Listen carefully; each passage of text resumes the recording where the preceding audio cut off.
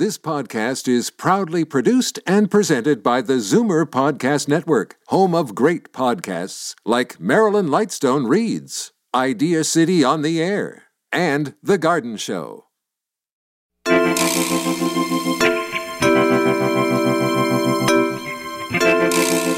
piece that I find the most rewarding with classes is all human beings have a desire to learn and be inspired.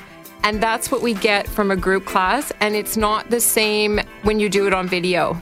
There's a detachment there because lots of times you're not being watched, but that energy is not there. Hi, I'm Jamie Buss, and I'm the publisher and editor-in-chief of The Tonic Magazine and producer and host of The Tonic Talk Show and Podcast. I'm a former commercial litigator who used to weigh 242 pounds. When I was 38 years old, I lost over 50 pounds through a regimen of exercise and better nutrition. It took me a year to reach my goal, but I thought if a type A personality like me could do it, really anybody can. I'm still asking questions and learning about what it means to live a healthy lifestyle. Please join me on this continuing journey. Today, we'll learn about the importance of metabolic health with Dr. Kwadwo Kyermenting.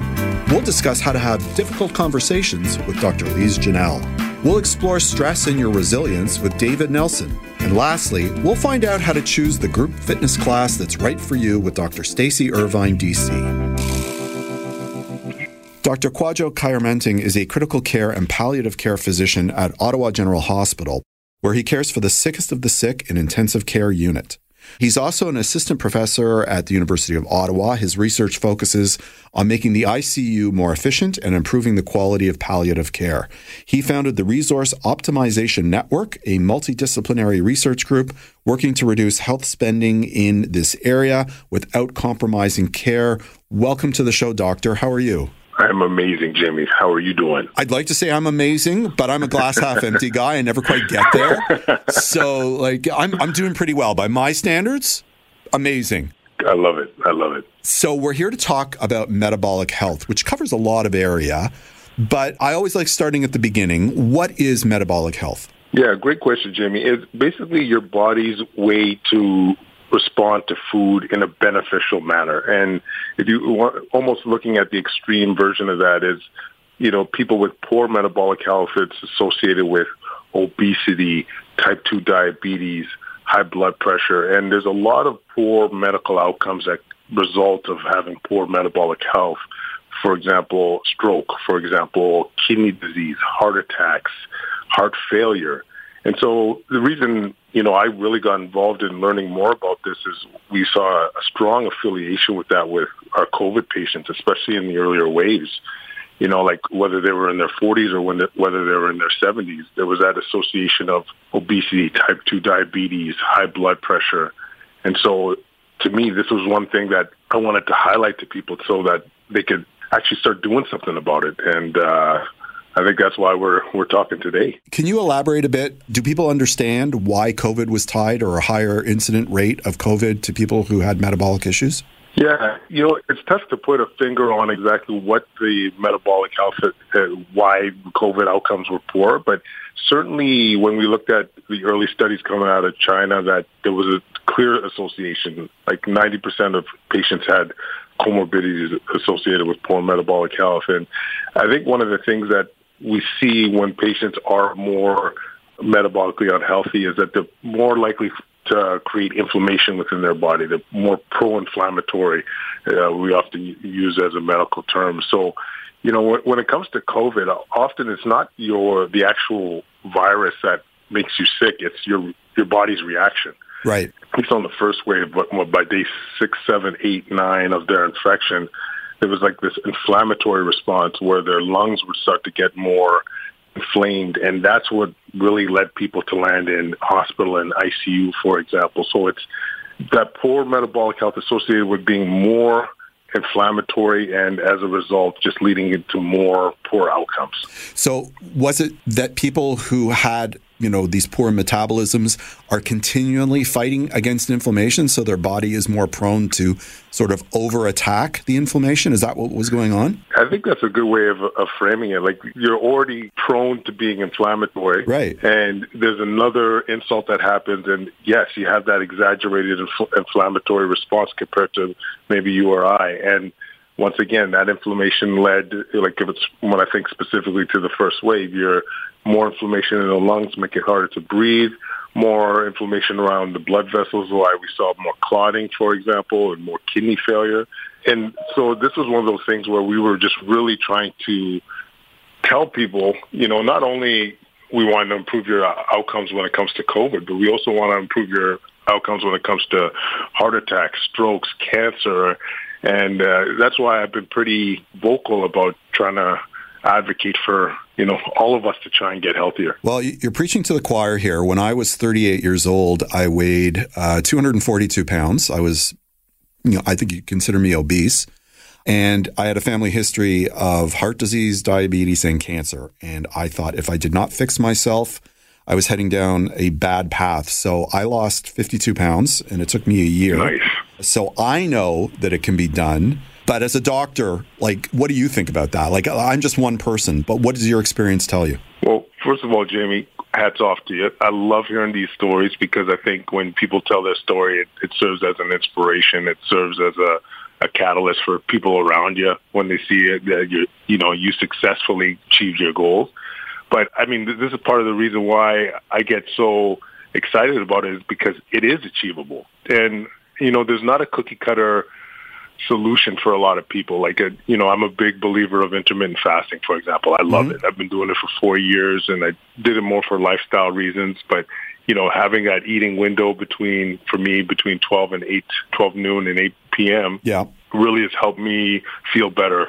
I've lost some percentage body fat. I just overall feel better in life. And the successes I've seen people using that strategy, I've seen people successful by just sticking with avoiding processed food, just eating whole foods, real food. And that's the thing. I was pretty excited to learn about some of these ways that people have achieved their goals. And ironically, as a doctor who's finished med school in 2005, I didn't realize how quickly some of these conditions can be reversed. Knowing that within a matter of weeks, whether you do low carb, whether you do intermittent fasting, some people were coming off their diabetic meds within weeks. And I was like, wow, if we could preach this to more people, maybe more and more folks will want to dive in and collectively get healthier. So I definitely think it's achievable. I just think we need to personalize it, realize what's the best way for you to achieve your goals. Yeah, I don't like the concept of diets. That's personal to me because I don't believe they're sustainable. But that's me. And I think you have to make lifestyle decisions. I think we're saying the same thing, but I think we're saying it a different way. It's more of a program than a diet that seems to work for an extended period of time is intermittent fasting. I can't do it. I'm a breakfast dude, and I need to have my 3 squares a day, and that's just me. But I have a lot of friends and associates for whom it does work. But it's interesting. There's, cycles where it's 5 on, 2 days off. There are people who do what you do, where it's a daily process. But it has lifestyle implications, right? Because, maybe you can't go out for dinner because you have to finish eating by a certain time, or it isn't for everybody, right? You'll agree with me on that point, right? Absolutely, Jamie. It's not for everybody, but you made some key points there, because people associate diet with something that's not sustainable. And for the most part, I think you're right. So you got to choose something that is sustainable. That's why I like intermittent fasting as an option, because I've seen so many people succeed with that. And, as I said, I'm 4 years deep and I can't imagine going back. But you got to also make the goals realistic. So say if you are trying to do intermittent fasting, maybe you're not doing it for 8 hours, or your eating window is not 8 hours. Maybe it's 10 hours. Maybe it's 12 hours. Maybe you have cheat days in there so that you could, make it a lot more realistic. But it's all about making realistic, sustainable lifestyle choices and being in love with the process too. And I know that sounds a little bit hoity-toity or whatever the word is, but if you're doing something daily that you cannot stand, if you try keto, for example, and you're like, I do not like this process, but I'm going to do it for a month, you're not going to win. You're not going to achieve your goals, but if it's something that you find not that hard to do, keep it up, It's all about personalizing it. Yeah, and just so people may have heard the term intermittent fasting, but basically what that is you have a window when you're going to consume your food. And for, normally you would have breakfast, lunch, and dinner, but for somebody who's intermittent fasting, what they're either doing is ending the eating process early in the day, during the waking day, or they aren't eating until later in the day. So they are compressing the amount of time during which they take in nutrition, and it forces the body to burn the calories and the nutrients in a different fashion.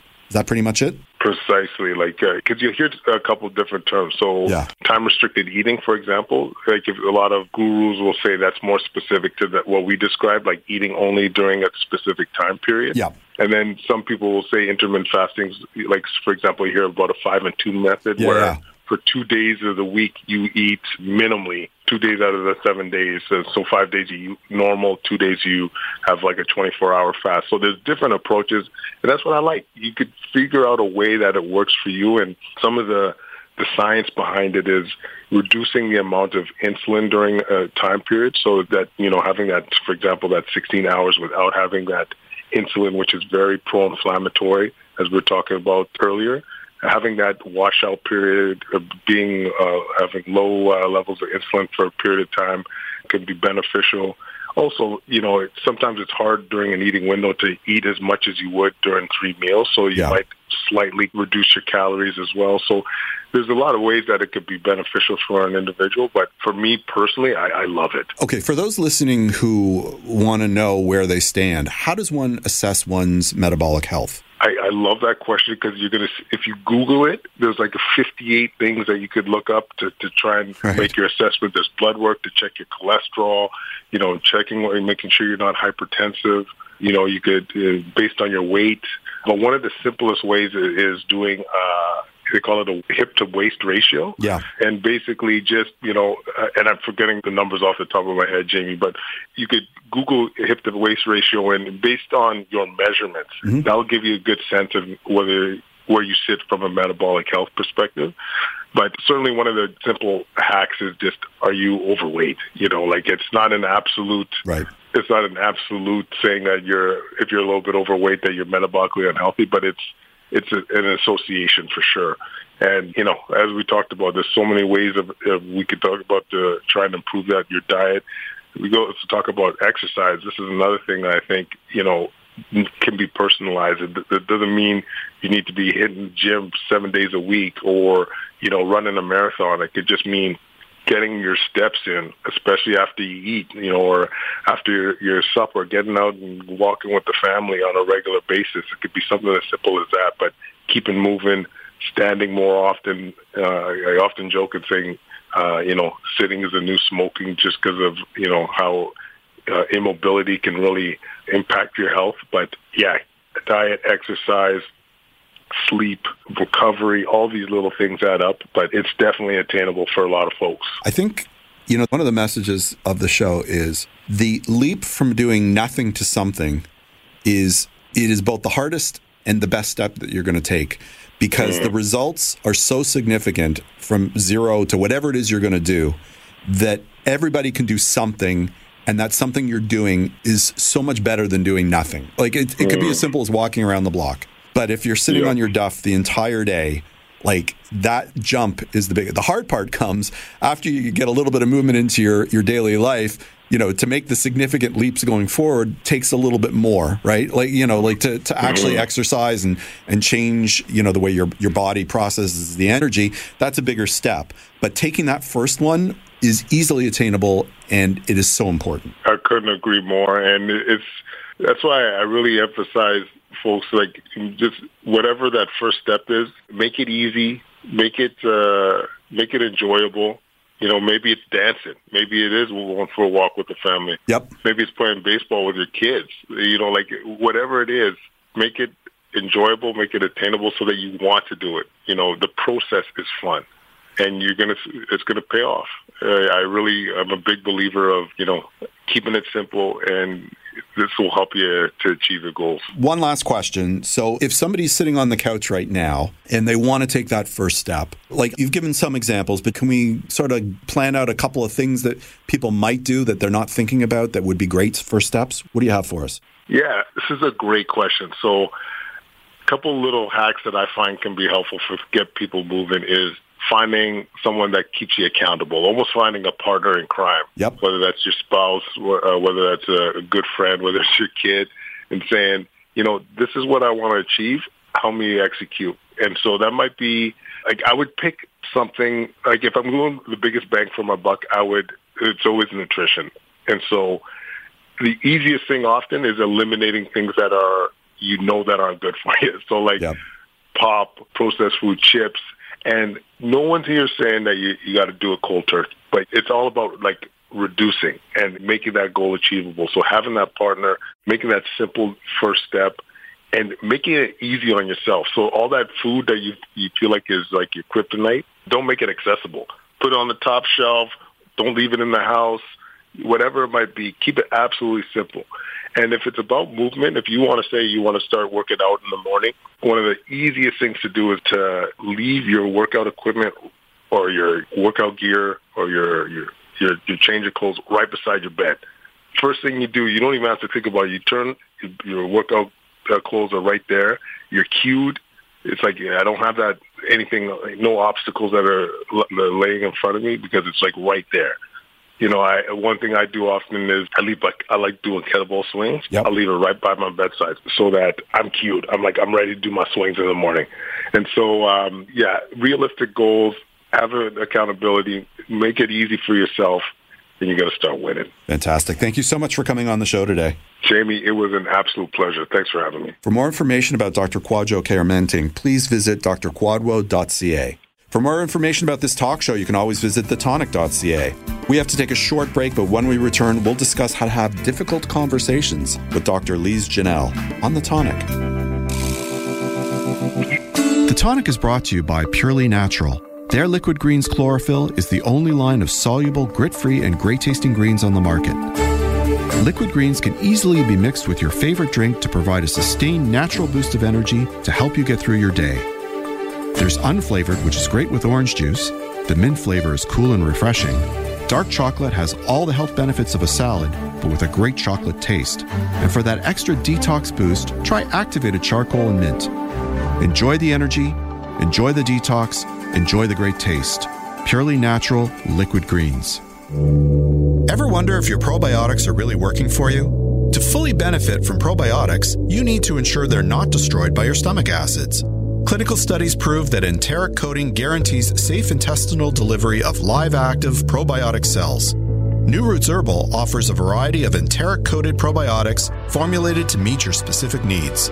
Available exclusively at fine health food stores. Find them in the refrigerated section. To ensure these products are right for you, always read and follow the label. This is The Tonic on Zoomer Radio. Dr. Lise Janelle is a human potential expert and relationship coach with over 25 years of experience. Since 1989, she's helped thousands of professionals, entrepreneurs, executives, and artists take quantum leaps toward their vision of success. With an extensive background as a holistic chiropractor, Dr. Lise founded the Heart Freedom Method, a powerful mind-body tool that dissolves subconscious beliefs and unlocks a transformative mindset to overcome self-sabotaging behaviors. Welcome back to the show, Lise. How are you? I'm great. Thank you for having me again. So last time you were on the show, last month, we discussed bickering, which is sort of we concluded as a state of mind. But then we started talking about arguments, and it got me thinking about, raising difficult issues with somebody you care about. So I thought it would be interesting today if we could explore that. How do you raise a difficult issue with a partner? Well, the goal of a relationship, if we're conscious, is to find more love and grow more in love. I know with my partners and my friends and the people in my life, when you're consciously loving, love just grows more and more and more. And especially grows when we face challenges together, things that are uncomfortable, but we gain trust by seeing that by raising a point, then we can actually be more vulnerable with each other, and we trust that the person really is there for us. So how do you raise that? First, if you want to bring in a conversation, you just said, I love you, and I want us to not have, because for me, when we don't raise an issue, it's like every time you don't raise something that's going on, it's like you have to put a brick between you and your partner. And if you keep them down and you just start piling up the bricks, and you can end up with a big wall. And sometimes the wall is so high and thick that you can never save your relationship. So you start with, saying, I would love to discuss something with you. This is something that it's hurting me right now, or I feel unhappy, or I feel we could be a better couple if we did that. So we can start it by making sure that our partner understands it's not because I don't love you. It's not because I want to leave you. It's because I actually want to grow more in love with you. Because I find that the two main reasons why people have fights in a relationship. One is because they're afraid they'll never be able to be loved the way they want to be loved. And the second one is they're afraid of being abandoned. Those are the two biggest fears I find that create arguments. So, for example, if you feel like, I've seen that before, like if for some reason to someone, they need to have flowers. And if you don't bring them flowers, it feels like, it's not romantic enough, and they don't feel loved, and it doesn't match the ideas that they had in their mind of what it should look like. Person needs to be able to communicate that, for me to feel love, I would love to have flowers. It doesn't mean that they're right, but being able to talk about it, then you can explore the situation. You can be an easy one. That's all you want. You want flowers? Not sure. If it proves to you that I'm romantically connected to you and that makes you feel like I love you, I'll bring you flowers. And the person realized, my partner actually loves me. Just shows me, or she shows me in different ways that they love me. So sometimes it's just about calming down that fear, because the person doesn't understand that they are loved, they want to be loved. But the other one is also the fear they're going to be abandoned. You're in a relationship, and yesterday I had one of my clients calling me. He just started coaching with me and saying that when he wants to have a timeout, like if he knows he's getting upset with his partner cannot handle if he says, I just need 5 minutes right now to calm down my emotions, because that way I can come back. I don't want to get upset. I don't want to be emotional. I want to be able to speak with you wisely. But the partner is so afraid of losing them that then ensues a huge fight, when the only reason that they want to take 5 minutes off is because they want to cool down. They want to be able to, have a conversation that's more balanced. So it's important to be able to speak from the heart and do it, again, with vulnerability and feeling our partner is receiving us. So you think that people don't have these difficult discussions because of the ramifications in their head, right? Like they're building it up. Like if I raise this issue, so-and-so will leave me, or so-and-so, will get so upset it'll make things worse. Is that what you hear? Is that what you're hearing from me? Yeah, exactly. Like, what if I raise this concern and then I see that my partner doesn't want to listen? That's going to really hurt me. Then I'm going to be proven that my partner doesn't love me. So what if I raise this concern and nothing changes? That's one. The other one is, what if I raise this concern and my partner leaves me? And at the core of all of these things, and that this is how I do all my work, at the core of all of these things is it's important to know that you are worthy of love, because the emotions are guides to show us where we have the illusion of being unworthy of love.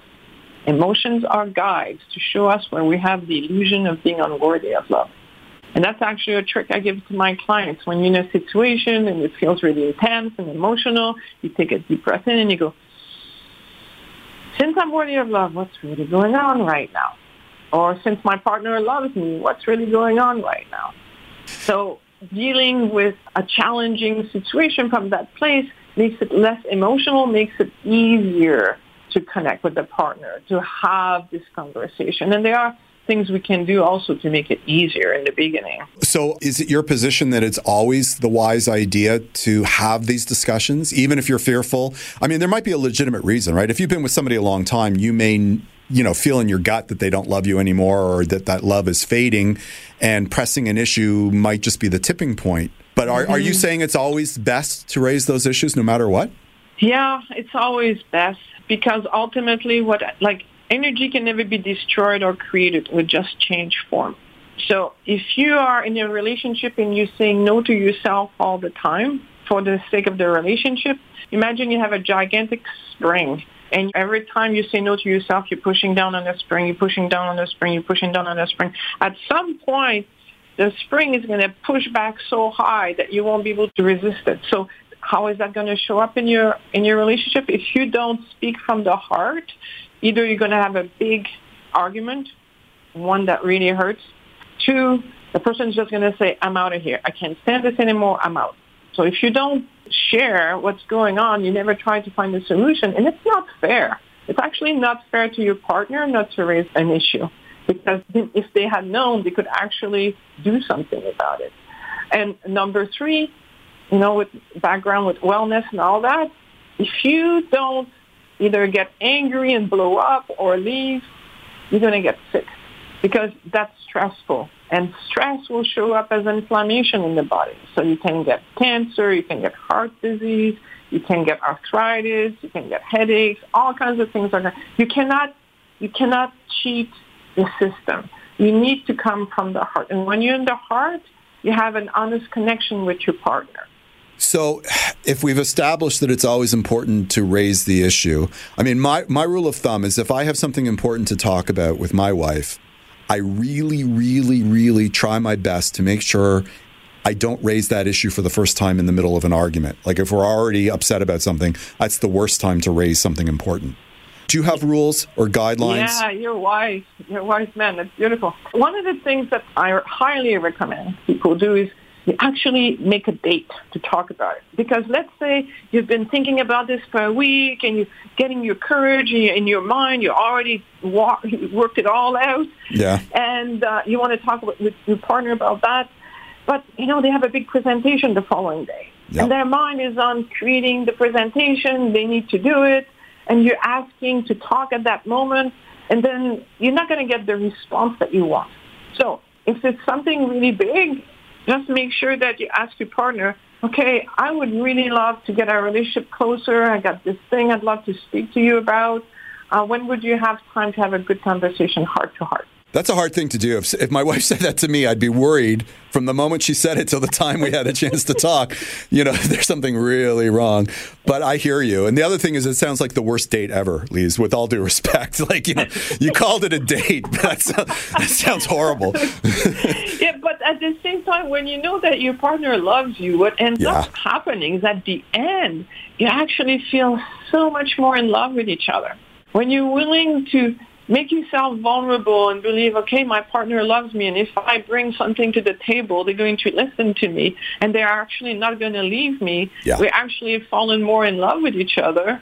It's actually, wow. And so the first time might be challenging, but after you've done it a few times, it becomes a lot easier, because you always end up feeling better at the end. Unless your relationship is on the brink of falling apart, that might be a really scary thing to do. But if you know your partner loves you, don't have to be worried about it, because you can actually start. That's what the thing I love is that once you've done it 2 or 3 times, you realize that at the end of each time you feel better. So you're not afraid of doing it. It becomes a lot easier to have honest conversations. That makes a lot of sense. Thank you so much for coming on the show today. You're welcome. Thank you for having me. Will you come back again soon? I'd love to. That was Dr. Lise Janelle. We have to take a short break, but we'll be right back on The Tonic. I'd like to give a shout out to our new sponsor, Omega Alpha. This company is 100% Canadian owned. Their team consists of allopathic and naturopathic doctors, nutritionists, researchers, and other scientific professionals, all led by their CEO, Dr. Gordon Chang. Formulations are created on their 40,000 square foot facility located in Toronto. Omega Alpha uses only the highest quality ingredients to manufacture the most efficacious yet price-friendly nutraceuticals. For more information about Omega Alpha, visit OmegaAlphaInc.com. Suffering with pain or arthritis? Having trouble sleeping due to stress and anxiety? Understand the benefits of medical cannabis science.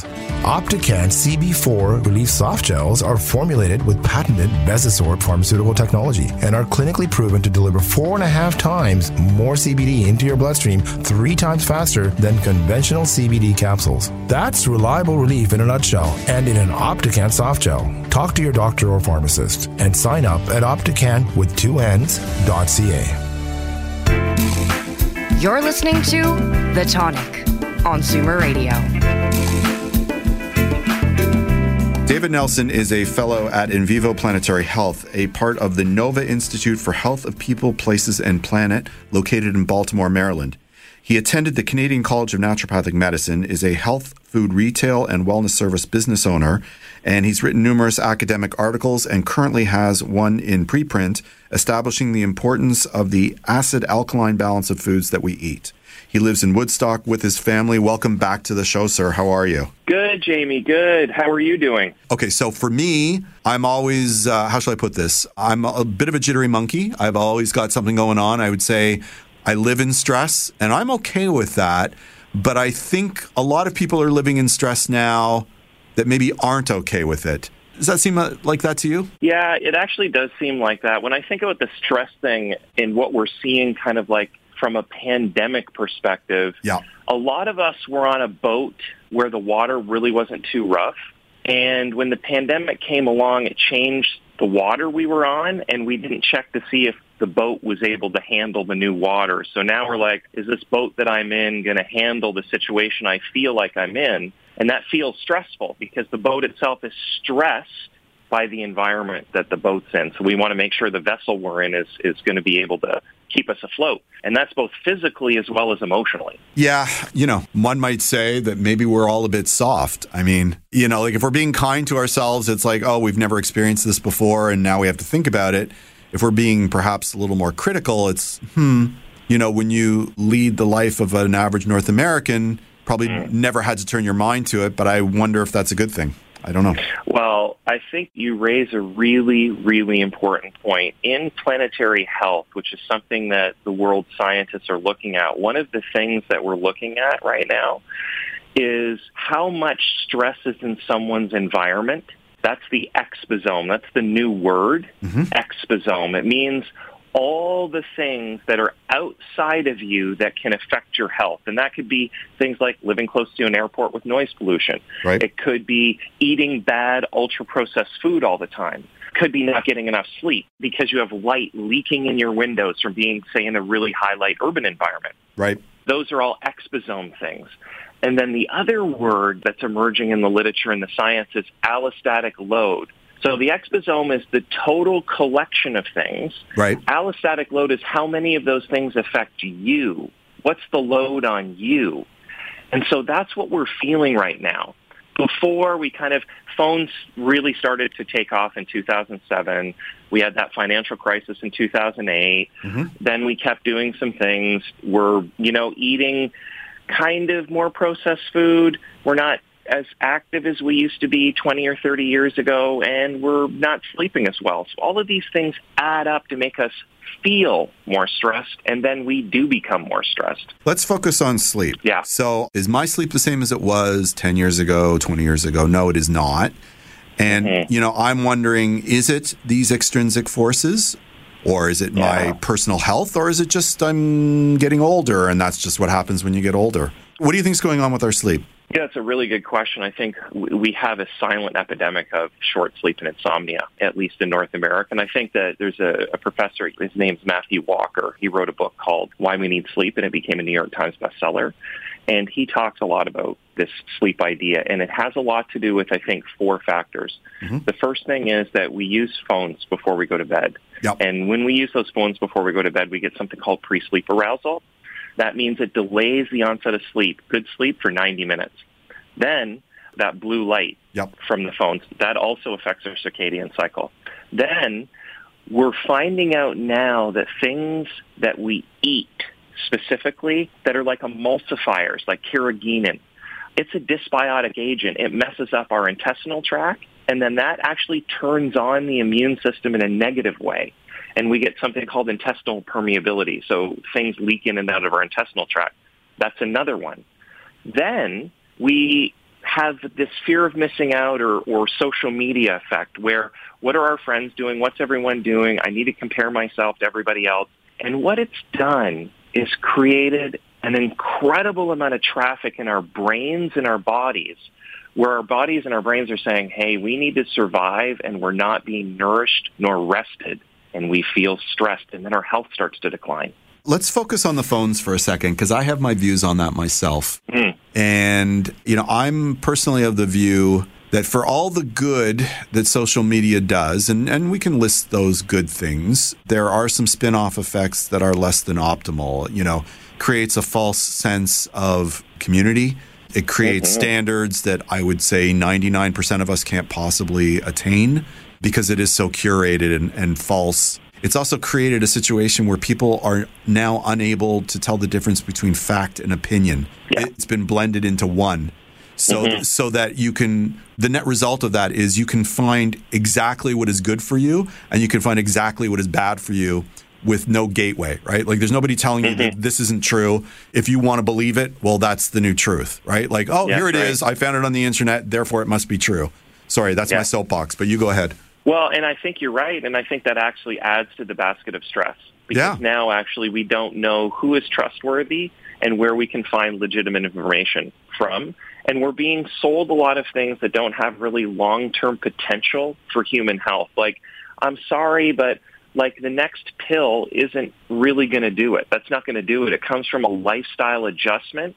And we really have to decide as a society how many stressful things we want to put in the marketplace and how we're going to respond to those things as humans, because it's clear that what we're doing is kind of like sticking a stick in a bee's nest that's riling us up, and we're losing our emotional readiness for life. I think we're also losing our sense of community. For sure. Community in the sense of mobilizing people to do something for a greater good, right? I was a commercial litigator by profession, so I understand the importance of dissent and free speech very, very well. Probably better than most people who tout it. But it's almost impossible to mobilize something as simple as, public health when people are allowed to spread disinformation and are basically politicizing issues. And they're, everybody's entitled to their opinion. But I question how we can mobilize for the greater good going forward. I don't think it's through social media. I just don't. Yeah, and it probably isn't through social media. It's probably through the micro of the local community, where you have people who are boots on the ground, belly to belly, eyeball to eyeball, that are actually going through the motions of living a good lifestyle with you, which is probably structurally from a community having good nutritional programs, gardening, getting people engaged in outdoor activity, sunlight exposure, and then that important thing that they all do is social connection. It turns out that loneliness is the number one predictor of more rapid age decline and dementia in the elder population. So we really need to address that. It's an excellent point, Jamie. Yeah, and it isn't just loneliness. It's the tag-along effect of not having a reason, right? A reason to do what you're doing, right? Like, you can exist and you don't necessarily have to, you can have people around you, but if you don't have a reason to get out of bed in the morning, it's really hard to get out of bed in the morning, Yeah, there's a researcher at Harvard. He's part of our network. His name's Tyler Van Meulen, and he's doing research on flourishing. So he's doing exactly what you're referring to. It's not just the mere absence of disease that makes us feel great. It's actually the expression of vitality. Correct. So it's not just that you're not sick. It's that you're actually expressing vitality, meaning you have purpose. You believe that the world is an interesting and enticing place. You feel alive, and you feel pretty somewhat safe. Does that feed into resiliency? Absolutely. When you feel those things, and when you're nourished in your mind and your body, and you feel flourished or flourishing, you're absolutely more resilient. And thank you for saying that, because that means that you're managing your allostatic load well in your exposome, to bring those words back. So your allostatic load in the exposome that you're in, that's resiliency. And you do that through eating right, moving right, sleeping right, getting the right social connections, meditating once in a while, and getting outside. They're all structurally important. Is this something that we need to sort of teach ourselves? To me, it seems obvious, but I don't think it is. I don't think it is anymore, right? Well, I think that it's so obvious that it's not obvious.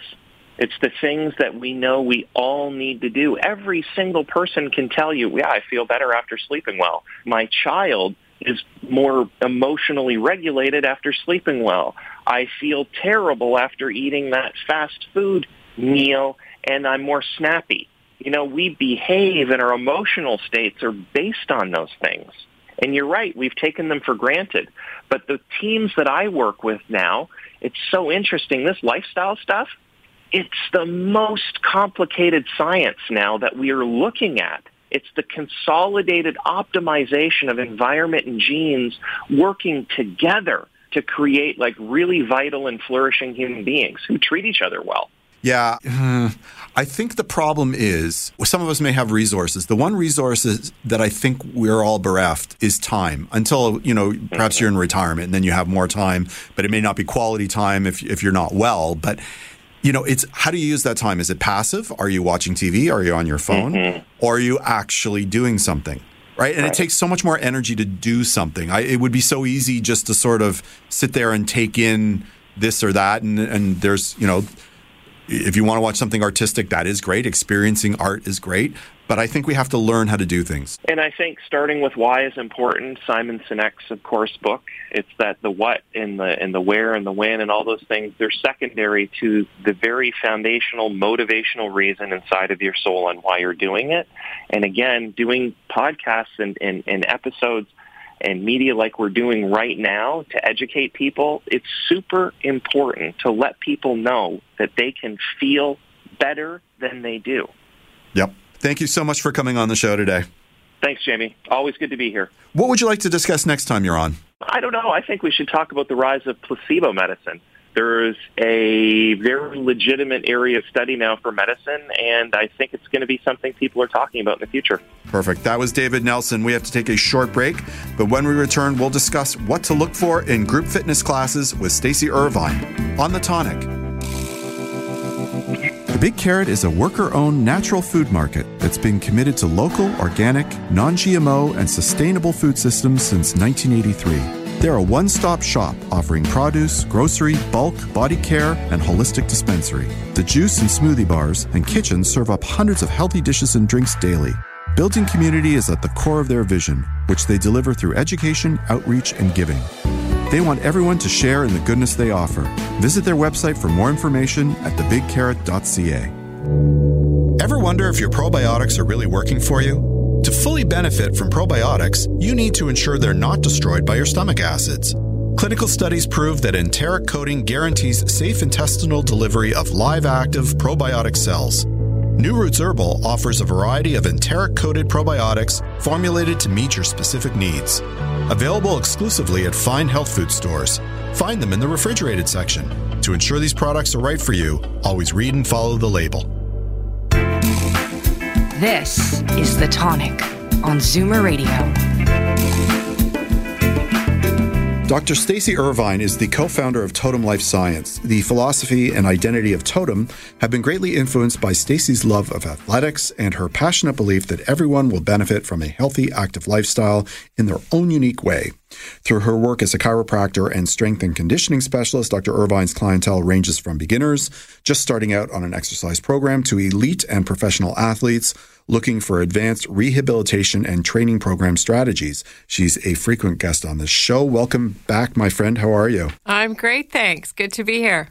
So there's a famous scene in Bridesmaids where two of the protagonists are in the park, but they're a ways away from a group that's doing exercise because they didn't want to pay for the class, Yes. But they're like mirroring the movements. So it got me thinking about how people are getting back to fitness and the weather's getting better. And we're not advocating screwing over personal trainers by not paying them.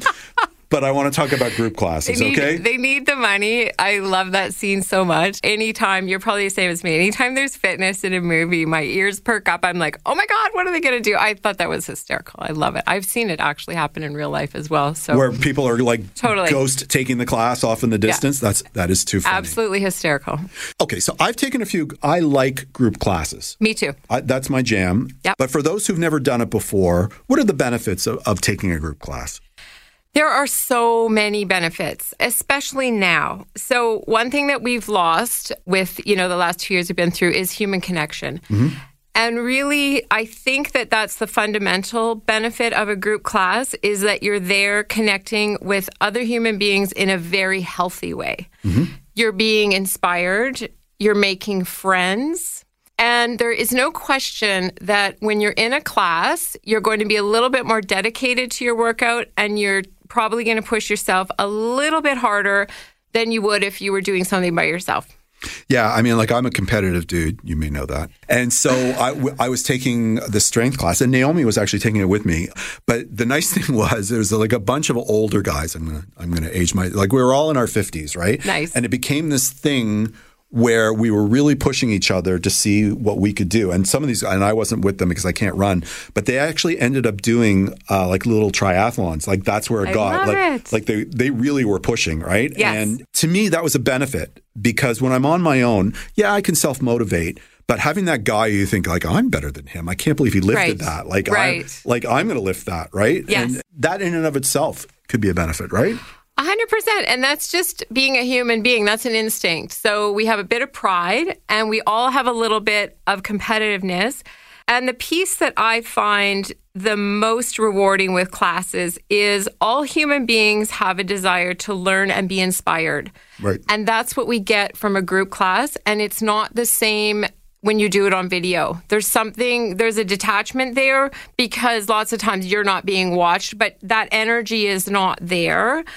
Honestly, it's kind of similar to religion. Like there's a reason when you put a group of people in a church and they're all singing together that they get an emotional release, and that can all be measured scientifically by our hormones and by our physiology. And the exact same thing happens in a class. However, the competitiveness can be a good thing. Yeah. It can be something that's not good. True. Right? Well, we'll get to etiquette. We'll get to etiquette too, right? And injury. My biggest concern is injury because there's a lot of new classes out there, not to slam the CrossFit and the Barry's Boot Camp and stuff, but wow, I'm seeing quite a few patients coming into my clinic that have been hurt in class. And I would never discourage someone from doing a class, but this is why we're having this very important conversation is do your research, figure out who your instructor is going to be, make sure it's the appropriate level for you. Right. And I like what you're doing. See, you're in the class with people the same age and a similar ability. Yeah. And that's wonderful because that's just maybe there's a few setting the bar a little bit higher for you, which is fantastic. But we don't want a 50-year-old to go jump into a class with, a bunch of 25-year-old CrossFitters and try to keep up and end up with, a herniated disc or something like that. Well, CrossFit in particular, and for those who don't know, I mean, like you really are pushing the limits. A friend of mine actually owns a CrossFit gym, and I went there, and I thought I was fit. And I found out I was not in a very embarrassing way. But, and he's a doctor who retired and he's probably the fittest guy I know pound for pound. Right. But CrossFit's intense, but you really kind of need to know what you're getting into with these classes. You do. I mean, it's okay to be aspirational, but you also don't want to be frustrated. You don't want to be doing things that are out of your comfort zone so much that you actually literally can't do the movements because then you're not going to keep up with it and it's a bad experience. And of course, there is that injury risk. Yes. And the part that I find sometimes so heartbreaking is when people get injured in a class, they think it's their fault. Yeah, it's not. It's not. It is not your fault if you get injured in a class. And I really encourage everyone that if that happens, please go back to the place and say, look, this is what happened. And I've even called a few places because the person I was treating was too afraid to go back. And I said, but you know what? This is not right. And so as much as I love classes, I really do want to say that people should do their research, Find a class that you love, because if you find something that you love, it's going to give you all those benefits and it's going to improve your fitness level. And it's such a great way to socialize and make friends. And that has all these other health benefits as well. So, then the question becomes, how do you do that? Right. Well, you got to think about, what activities do I like? And what activities have I done in the past that I've been successful at? So if you are an Olympic lifter and you were like some type of maybe like a track and field athlete, then CrossFit is for you, right. Okay? If you're a person that doesn't like to do those coordinated movements and do, rhythmic things to music, maybe a cycle class is the thing for you. So you have to go through, there's so many options. Zumba, the other end of the spectrum, right, is for people who love just to dance. It's a little bit lower intensity, but it's very high on the social factor. And it's very high on making you feel good about what you're doing. You're moving your body.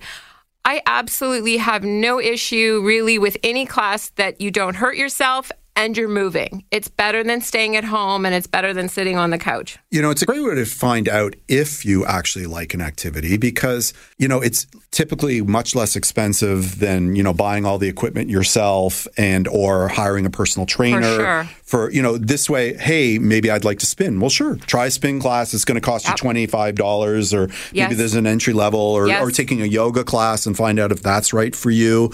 It's a good way of doing that. And also, let's not understate the importance of having an instructor there to sort of watch you, understanding their attention. And I think this sort of circles back to what you were saying before. The size of the class, the skill of the instructor will edify how much instruction you're actually going to get and whether they have the time to watch the movement of everybody in the class. So, with one-on-one, somebody watching you one-on-one, you're not going to have any problems with your form. Yes. You can't really improve your form in a group class unless you're asking that instructor sort of after, hey, can you keep an eye on me and just make sure I'm doing it right, That's a very good point. And so when we talk about things like personal training versus classes, lots of these class instructors also work as personal trainers. They do. So that's a wonderful way to start because Pilates is a perfect example of this. There are so many Pilates classes out there, but Pilates is quite technical. There's breathing that goes with every movement. There's 1,000 movements that you can do with a bunch of variations. So if someone says to me, I think I'd really like Pilates, I say, that's amazing. But here's what I want you to do. I want you to do 3 private sessions first, get the basics down, get the postures down, and then go have the best time in the class because you know what they're talking about, you know what they're doing, and you are able to participate and not worry about things.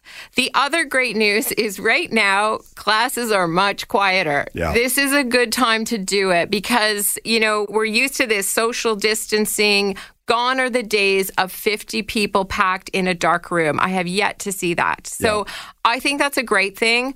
I'm very questionable of classes that turn the lights out completely because, again, and it's a trend right now. Well, like a lot of this dark stuff, right? In spinning, that was a thing, right? Yeah, and it still is. I just did a class on the weekend and at some points it was pitch black and I was like, wow, I've got to get used to this. So I think if you're not used to the class, don't go into a pitch black one, okay? Yeah. Because, and definitely let the instructors know that you're new to the class, you have some, hesitations or concerns. But also when we're talking about, etiquette, it's a class. It's not about you. Okay. No. So you have to remember that the instructor is looking after you, but there's also potentially 20 other people. And the instructor's trying to get in the zone of motivating people and what's their playlist. And they've got a lot going on. Yep. So please be respectful of that. And then, lots of instructors are happy to wait after the class if you want to have a good one-on-one conversation. I would always do it after as opposed to before. And pace yourself in a class. Really, truthfully, no one's watching you. Nobody's going to call you out. Nobody cares. So I actually used to teach classes. So I'm coming at it from a different perspective, right? Yes. So I used to be a spin instructor, and I can tell you that I want to know if you've ever done it before, right? Yep. And I want to know if you want me to correct stuff in the middle of the class or not. Yes. But I can't address those things in the middle of the class. I can't just stop.